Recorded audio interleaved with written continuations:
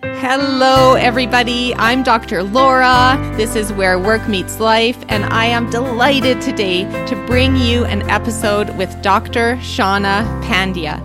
Dr. Shauna Pandya has a prolific career experience and set of expertise, including space, medicine, exploration, technology, research, innovation, and education. So she spans a lot of different fields. She's a Canadian physician.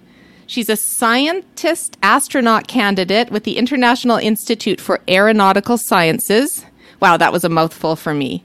She's an aquanaut, which is really interesting, and we're going to learn more what an aquanaut is.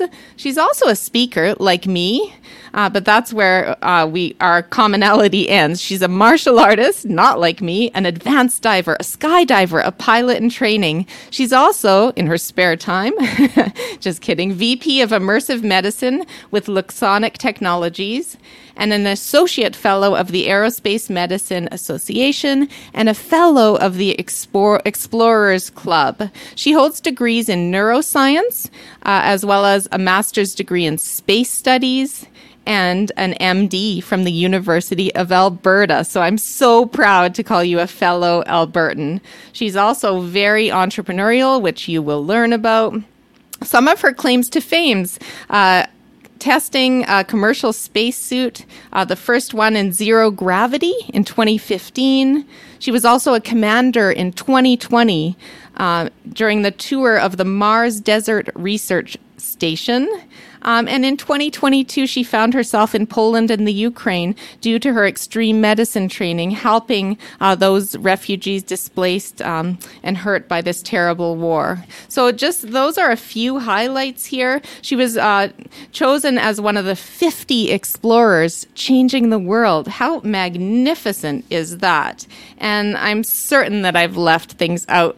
Dr. Pandya, anything else that you want to share with us about who you are? Honestly, I think that was a pretty good introduction. I'm really thrilled to be here and really thrilled to have a conversation with you today. Wonderful. So the title of this episode, we're going to talk about From Sea to Space, the quest to help humanity survive and thrive, which is quite a lofty goal, but I can't think of a more inspiring, talented, and high energy person to seek and achieve this goal, Dr. Pandya. Well, thank you so much. I'll say there's always lots of caffeine involved, so I think that's where some of the energy comes from. Okay, because you do have some secrets to share, I am sure. But tell us what led you to focus your career on the combination of medicine, space, as well as sea exploration, and what an aquanaut involves. Yeah, that's a great question. So often I get asked, what is space medicine? Why does that exist? Why are those two terms even together? And the origin story stems from when I was a kid. I wanted to be an astronaut like so many other kids. And I was growing up in Canada when Canada's first ever female astronaut, Dr. Roberta Bondar, flew to space. And I was so inspired by that. And so I thought, okay, well, she's Canadian, I'm Canadian, she's female, I'm female. So now I just need to be a neuroscientist, physician, and astronaut, and then it's done. And so, as a kid, you think things are hard, you just break things down into steps. And that is literally what spurred me to pursue my degree in neuroscience, my medical career. And then somewhere along the way, I remembered that I was doing this for the love of space. I applied to a master's degree at the International Space University in Strasbourg, France. And that really was the best possible decision I could have made. That's where I really learned that people do make space medicine as a career. I was lucky enough to intern at the European Astronaut Center, part of the European Space Agency in Cologne, and I worked in their crew medical support office. And that was really the first time I saw that you could make space and space medicine part of your career. And that was really the genesis of the research I did later, the NASA internship I did later, at the space medicine work I do today. As to your other question, where does the sea aspect come into this? Yeah, that's a great question. And so when we talk about space and what that entails and sending humans to space, the three things you need to know is that space is hard, space is expensive, and space is trying to kill you. So how do we prepare for this high risk, high reward environment before we ever send people to space? And that involves training in space-like environments on Earth. So environments that are somehow analogous to spaceflight. So we call them analog environments. Maybe they're remote, maybe they're resource limited, maybe they replicate some aspect of the partial gravity environment. And so the sea is no different. There are examples of different underwater habitats in the world, in the Florida Keys. The Aquarius Reef Base is one of them. That's where NASA sends its astronauts to become aquanauts. So they call that the NEMO missions, the NASA Extreme Environment Mission Operations. I've been down to Aquarius to do my dive medical technician training. And then I got my aquanaut designation at the Jules Undersea Lodge, which is just 13 miles down from the Aquarius Reef Base. It's 20 feet of depth, whereas Aquarius is 60 feet of depth. And then the whole question about what is an aquanaut anyways, it's basically someone who has been breathing the ambient air pressure. So whatever the air pressure is at the depth you are for 24 hours, you're considered to be in saturation. That's what an aquanaut is. I've been lucky enough to do one aquanaut mission in 2019, and we can talk about what that entails more. And I'm lucky enough to be doing a reprisal of this mission in about 2 weeks' time. Wow. So what is the record for living underwater, and what is your own personal record, Dr. Pandya? Yeah, so the current record is about 75 days. And what's really exciting is the commander of my previous mission. So we were part of the Neptune mission. Everything in Space and Exploration is an acronym. Neptune is no different. Neptune stands for Nautical Experiments in Physiology, Technology, and Underwater Exploration. That's a mouthful, which is why we just say Neptune. And so we were there for 5 days. So that's my personal record. And my commander, who is a seasoned Navy Special Operations dive commander, pretty much lives in the water, is happiest in the water. He's actually down at the Jules Undersea Lodge right now, breaking the world record, 75 days-ish, as I said. And he'll be there for a total of 100 days, and we will be rejoining him as a crew just as he crosses the threshold into world record-breaking territory. So we are so excited to be a part of history, be there to support them, and do some really cool science along the way. That's so amazing. So thank you for sharing that. I'm sure that's new to a lot of people to understand how this works. And what you also said was interesting because I do a lot of career work. I run Canada Career Counseling. We're located throughout the country and help people figure out their careers. And, you know, who knows about space medicine when they're a kid? Like, it's so hard to know that there's actually a career path in that. But you put yourself in the situation. You went to France. You figured out the program. You immersed yourself. And that's what I encourage everyone to do, is to experience and expand your reach. Yeah, and I think that's where the value of representation comes in, because if I hadn't had this role model, Dr. Bondar, who, you know, showed that, you know, women go to space too, physicians go to space, I don't think that I would have said, you know, if she had been, for example, an engineer and a physicist, maybe that's the path I would have took. But, you know, it was sort of like, well, that's how Canadian women get to space. So that's what I'm going to do. And that's where it started. So you grew up in Edmonton. I imagine that, well, I'm hypothesizing that you had a family or someone in your family who really encouraged you and pushed you to your limits in a good way, in a supportive way. Am I right? I think it's just, yes, I think it's by virtue of being first generation. My parents were immigrants. Well, they still are. They packed up all their things in 2 suitcases in the 80s, moved their entire lives from India and decided to start a family in Canada. They moved to the middle of Brandon, Manitoba, in the middle of winter, minus 35. The weather is not minus 35 in India. So they had a lot to overcome and adjust to.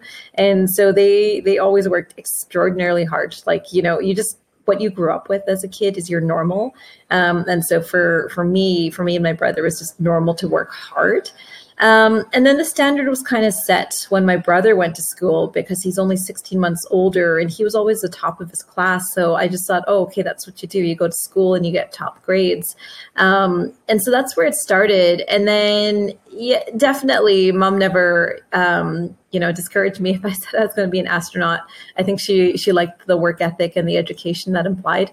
And then, it was always sort of being also, there's this joke of amongst Indian kids and kids who have immigrant parents that, if you had 90%, why didn't you have 95%? If you had 100%, why didn't you have 104%? And my mom has literally said that to my brother when he has come home with 100%. So I think that's kind of part of where the bar was set as kids. It was set pretty high, but that was also very, very normal for us. So it was just, okay, that's what you do. You just go forth and achieve. Gotcha. That makes a lot of sense from what I know. And I'm interested, though, because you were going to become a neurosurgeon at one point, and then you took a plunge into a different direction. And I know that was hard for you. And it's so typical when people pivot careers to be quite emotional, stressed, feel like failures. Did you feel any of those things? Yeah, definitely. So again, this was kind of part of the identity I'd carved out for myself when I was as young as 15. I was thought, okay, I'm going to be a neurosurgeon, and for example, this is really silly, but when we were in high school and we were doing things that involved fine motor work, and, it wasn't getting it, my friends would say, oh, do you really want to, you're never going to be a neurosurgeon? And then that would motivate me and I would succeed more. And so it really was something that was ingrained in me from a young age. And then somehow I matched to neurosurgery and I pursued that training for 3 years. And, somewhere along the way, for a variety of reasons, it turned out that it wasn't the path for me. It was all encompassing. Nobody wants a distracted neurosurgeon. All of my space activities at that point had ceased. And it took a lot of introspection, but ultimately I switched to general practice and family medicine. And today my practice consists of women's health, rural emergency medicine, which I absolutely love and turned out to be the right place to be for someone interested in space. But exactly as you said, I felt like a failure. And that involved a lot of introspection and learning how to reframe that narrative, how to learn from that, and also learn what it meant to be resilient. Because as I was transitioning from neurosurgery to my new career, one of the postgraduate medical education office. So that's kind of the guidance counselor for residents. They would say, well, you need to learn to become resilient. And I thought, well, I don't even know what that means. And so then I started looking into it, and I started learning that there's entire fields of research around resilience, and it's not something that we're born with. It's something that we learn to apply, and there's different models, and we can learn to apply those traits by breaking things down, relying on our social supports, giving ourselves that positive self-talk, preparing ourselves for the best and the worst case scenarios, and just trying to practice those in daily life. Wonderful. And I think this is so good for other people to hear, right? Because you are a superstar, and people often think that superhumans like you don't go through adversity and would never go through feeling like you're a failure. What? You're doing neuroscience and you feel like a failure because you switched to medicine, general medicine instead, because you want to do space exploration. I mean, from the outside looking in, it always looks way different than what is going on in the brain. Would you agree?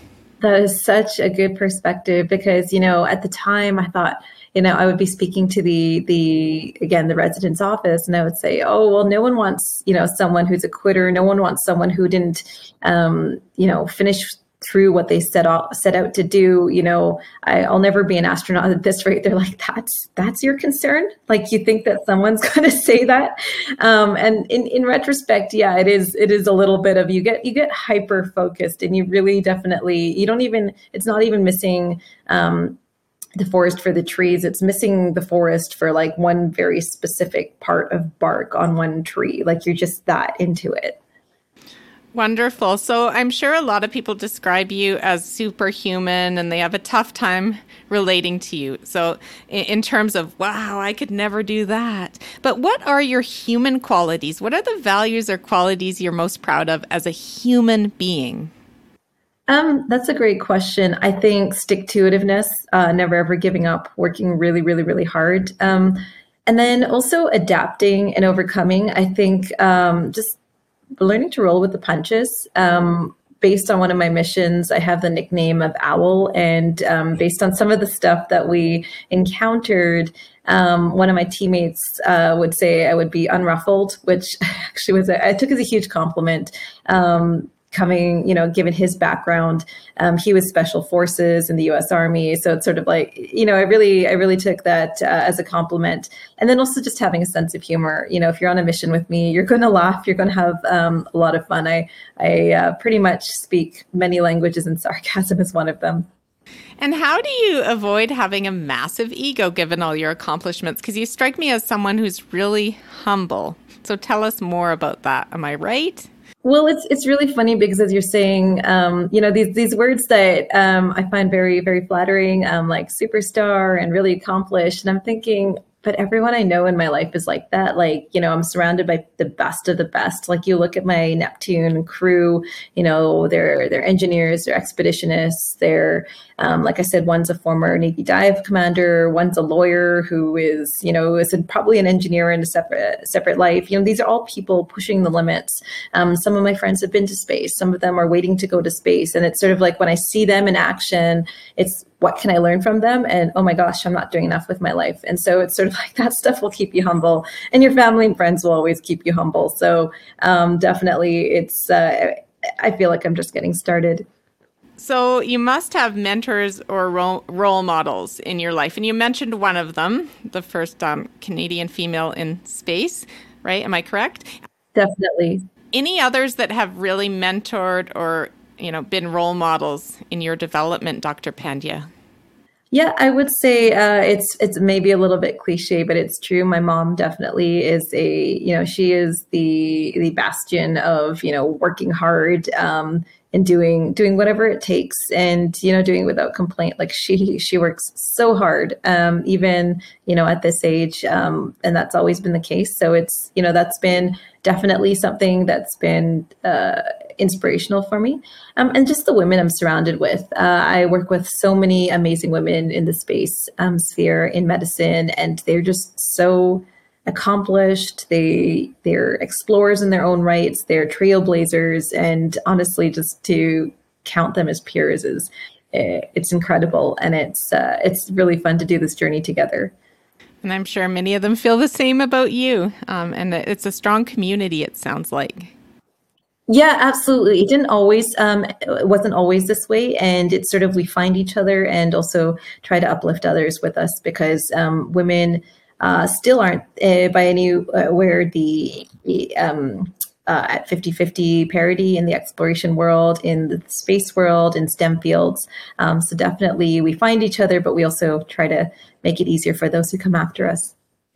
Wonderful. Which brings me to the whole competitive nature of becoming an astronaut. And you are an astronaut candidate. And I want to understand how you deal with the voice that says only a small percent actually get into space. How do you stay resilient and determined on this course?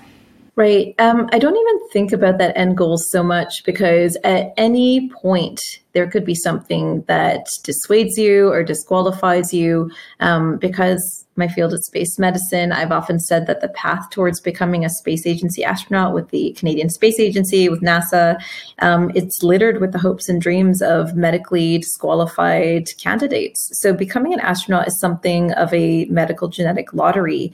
That's changing a little bit with the rise of commercial space and companies like SpaceX, Virgin, Axiom, Blue Origin.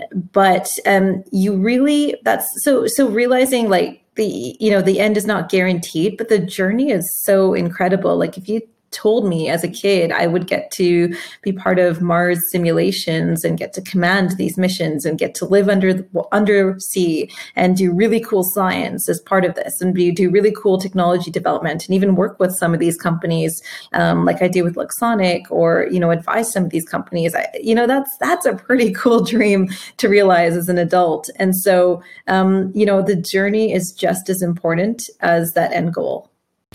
That's beautifully put, because so many people don't focus on the journey and celebrate the moments in every day on whatever path they're on, right? They're always living in the future or living in regrets of the past. Yeah. And, I've seen this firsthand. I've seen people close to me, they apply once to the astronaut selection and they get admirably far, further than, most would, but because they weren't selected, because they didn't get an interview, they're like, that's it, I'm washed up. And that's not the attitude at all.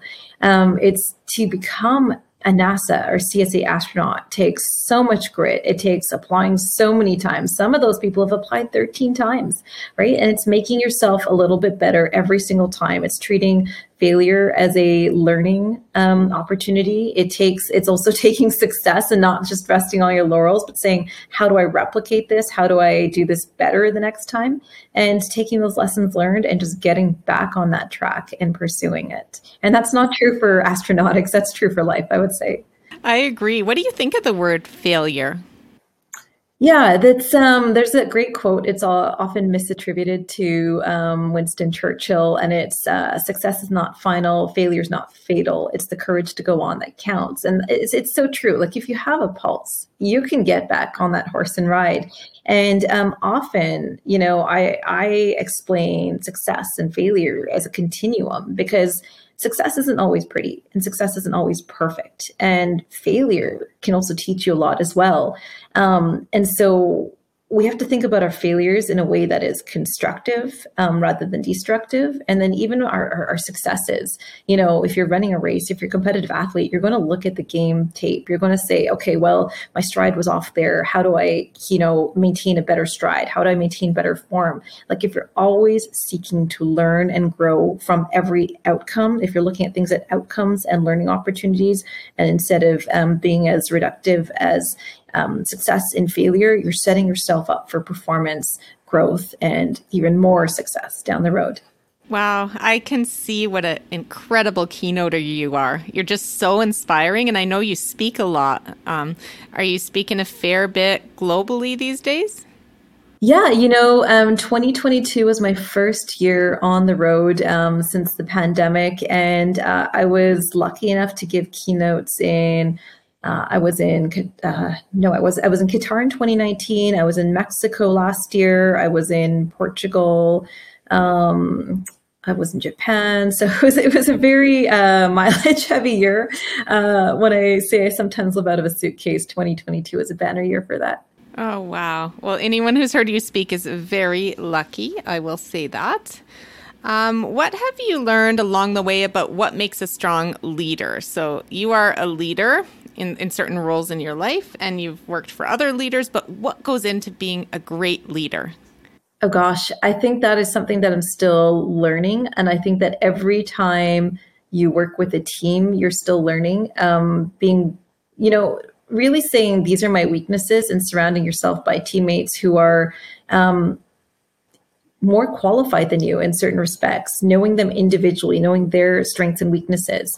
And when I talk about leadership, I also view leadership as this, I call it the mortar between the bricks model, because, it's so easy to think as the leader being the one, on the stage, the one who has the titles, the one who's leading the charge. But really, the leader is also supposed to be the mortar between the bricks, because if you take a brick wall and you take out that mortar, there's no strength to that brick wall. It'll fall down, right? And the leader's job is to be that strength by filling in gaps where the team has gaps, and also by building bridges between other components of the team. So I think that's really, really critical. And then also just being willing to own up to your mistakes, because when you're a leader, your mistakes are always on display for all to see. That's true of being a teacher, it's true of being a parent, and it's also true of being a leader. Owning up to it, and also making a plan for that to not happen again, and growing together with your team. So it's being very, very open, vulnerable, and also being very, very hardworking for the end goal. And then the final part of it is selecting people on your team who are willing to walk through walls for you, but it meaning that you absolutely have to walk through walls for your team. Mm-hmm. You have to take the time to really care about them and be curious. And I see too many leaders these days as a leadership coach that want to be the bricks themselves. They want to be the voice. They want to take the credit versus being the mortar. And I think that's unfortunate. Your analogy is perfect. It's about the mortar and supporting the other bricks. Absolutely. Yeah. If you're out there for the glory, if you're out there just to be a brick, it's you're siloing yourself, and you're also letting the team down because you're not serving the need you're there for. Absolutely. Have you ever heard of No Ego by Cy Wakeman? I think so, a very long time ago, but I haven't read it. She was on the podcast too, and she speaks a lot on ego and researches and writes, and she's a keynoter like you are, but she says along the same lines about how ego is one of the top challenges in workplaces and life. Absolutely. Yeah, definitely. There's, that can be something to manage, and it's always something that you have to recognize and maybe sidestep from time to time. No kidding. And I think you're doing a great job of that. And it's not easy. It's not easy. So when you think of humanity in general and the challenges facing us as humans and our planet, what do you think are the biggest challenges, and how do you plan to continue to solve those? Oh gosh, that's a great question. There is no shortage of challenges, everything from overpopulation, climate change, resource scarcity, fresh water, women's rights, LGBTQ rights, minority rights, the uglier part of humanity with human trafficking. And gosh, there's so much to solve. And I think just picking out one piece of that puzzle and using our talents to help either uplift others, to give them voices to solve problems, to use some of our time and resources, I think that's part of it. And so a lot of my work is focused on mentorship. I mentor, I think at last count, with about 6 organizations in the space sphere, informally, space and space medicine. And then just also showing people that they have a voice. I think that's critical, because with that huge laundry list of problems, no single one person is going to solve them. And that's why there's 8 billion of us to help solve those problems. Are you optimistic about humanity's ability to solve these problems? Yeah, you know what? There's this saying in the space sphere. I first heard it from Chris Hadfield, and he always just says, "Work the problem." And so it's just saying, like, keep, if you have a knot, keep working at it from different angles. If you have a problem, keep working at it. Bring in other people until you can gain some traction. And so it's not, where are we going to solve this or not? It's that we have to keep working at it from multiple different approaches and facets. Really, really good. And he's done incredible work, and he must be a role model for you too. Definitely. Yeah. I was lucky enough to meet him when I was doing my internship at NASA. And, that really hammered home for me the value of mentorship, because he would spend time with myself and the other Canadian medical student. He would take us for coffee. He'd answer all our questions. And it's not like the man wasn't busy. Like, he was training to be commander of the International Space Station. Like, he had things to do, but like, he was just so gracious with his time. And you're just thinking to yourself, is this real life? I am a 4th-year medical student. This man has better things to do. But he was just so gracious with his time, and more than that, encouraging. Like, I would, we would talk about career aspirations, and he would say, yeah, there's no reason you can't do all that. Like, he was just awesome. So it really does also hammer home the value of, lifting each other up and having really awesome mentors. I had a client who was mentored by him too, and said the same things. Like, he's just such a special, authentic human being. And I'm sure he'd be so proud to see, and I'm sure he's watching how far you've come since being a 4th-year med student, Dr. Pandya. Yeah, it's very wild to think that the dreams that you had as a kid, as an adult, you could live that and more in ways that exceed your childhood dreams. So it's a pretty good life so far. No kidding, and an interesting life. So I want to know from you one book and one podcast you'd recommend. And if you want to talk about your own podcast, we'd be curious about that too. Yeah, sure. For books, so on the subject of Chris Hadfield, the Astronaut's Guide to Earth is definitely an awesome book. It's not just for the space lovers. It talks about that mindset it takes to succeed and, to be humble and to work the problem. So that was a great one. And podcasts, oh gosh, there's so many out there for the ones who love space. The NASA podcast, Houston, we have a podcast, is really great. It's informative. It gives a behind the scenes look at various aspects of spaceflight. So that's a really good one. And then, yeah, that would be my recommendations for podcasts. And as for my own, I am lucky enough to be a podcast host with the WEMcast podcast. So that is the World Extreme Medicine podcast. And we, myself and all the other hosts, we are lucky enough to sit down with, medics who are everywhere, who work in space medicine, who work in dive medicine, who work in conflict zone medicine, who have harrowing stories of resilience, of, preparation, planning, fortitude. So it's a really very much a privilege to be able to have someone's time and sit down with them one-on-one and, really go behind the scenes in depth and, hear about their journey. Wonderful. We're going to share that in the show notes, the blog article, etc. So we are really excited to get that out there to more people. And also, you've had some television appearances or documentaries or any of that?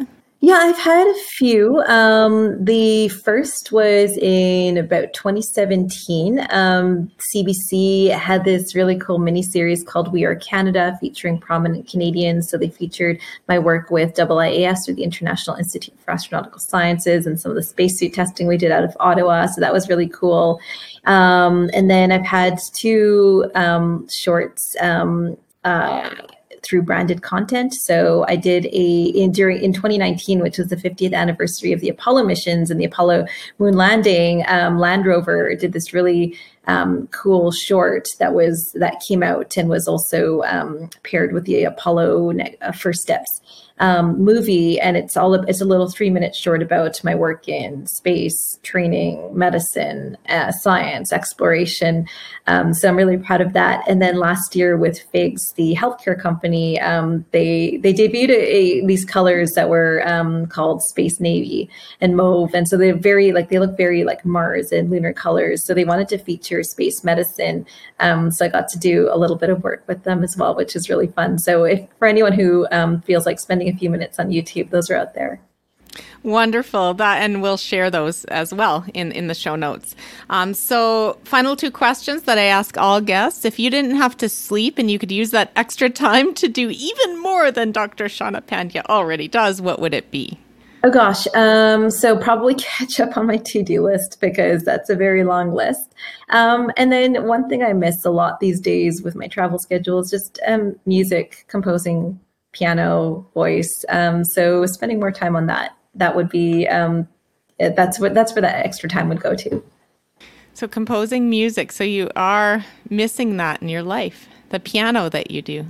Yeah, definitely. And from time to time, I'll find, some time at the piano and just revisit some classics or, get back to it. But definitely it's been something that's been a part of my life, something that I love, something that, I've competed in. So definitely music. There's that song by ABBA. They got it right. Thank you for the music. It's so critical. That's a great song. Maybe you can have a keyboard you pack on your trips. Who knows? If you could have one wish for a better world, what would it be? Oh gosh. I think more compassion and understanding for each other. I think that's where it starts. We're quite divided these days, but we aren't so different. And for every difference that we find amongst each other, there's also a lot of connections to be made. And starting with that compassion and that hypothesis that, everyone as much as we think we're divided, is also maybe a friend to be made. I think that's a good philosophy to start on. Absolutely beautifully put. Thank you so much for your time today. I feel like we covered a lot of territory. We didn't even get into your other skydiving and becoming a pilot and this and that, but we'll leave that for another time. But I just want to thank you for all you're doing, representing Canada, representing Alberta, and representing women and immigrants. I mean, you've just done an incredible honor, and keep it up. I mean, keep doing your great work with humility and resilience. Well, thank you so much for having me on your wonderful show. And who knows, maybe there'll be a part 2. But this was really great, Dr. Laura. I enjoyed my time here. Wonderful. Stay well and stay safe. Thank you for tuning into this episode of Where Work Meets Life. If you enjoyed this content, please rate and review the podcast, as that helps me get it out to more people. Visit my website at drlaura.live and sign up for my monthly e-newsletter full of tips and resources. Please engage with us on social media and check out the podcast summary for links to my psychology practices, Canada Career Counseling, Calgary Career Counseling, and Synthesis Psychology. Stay well.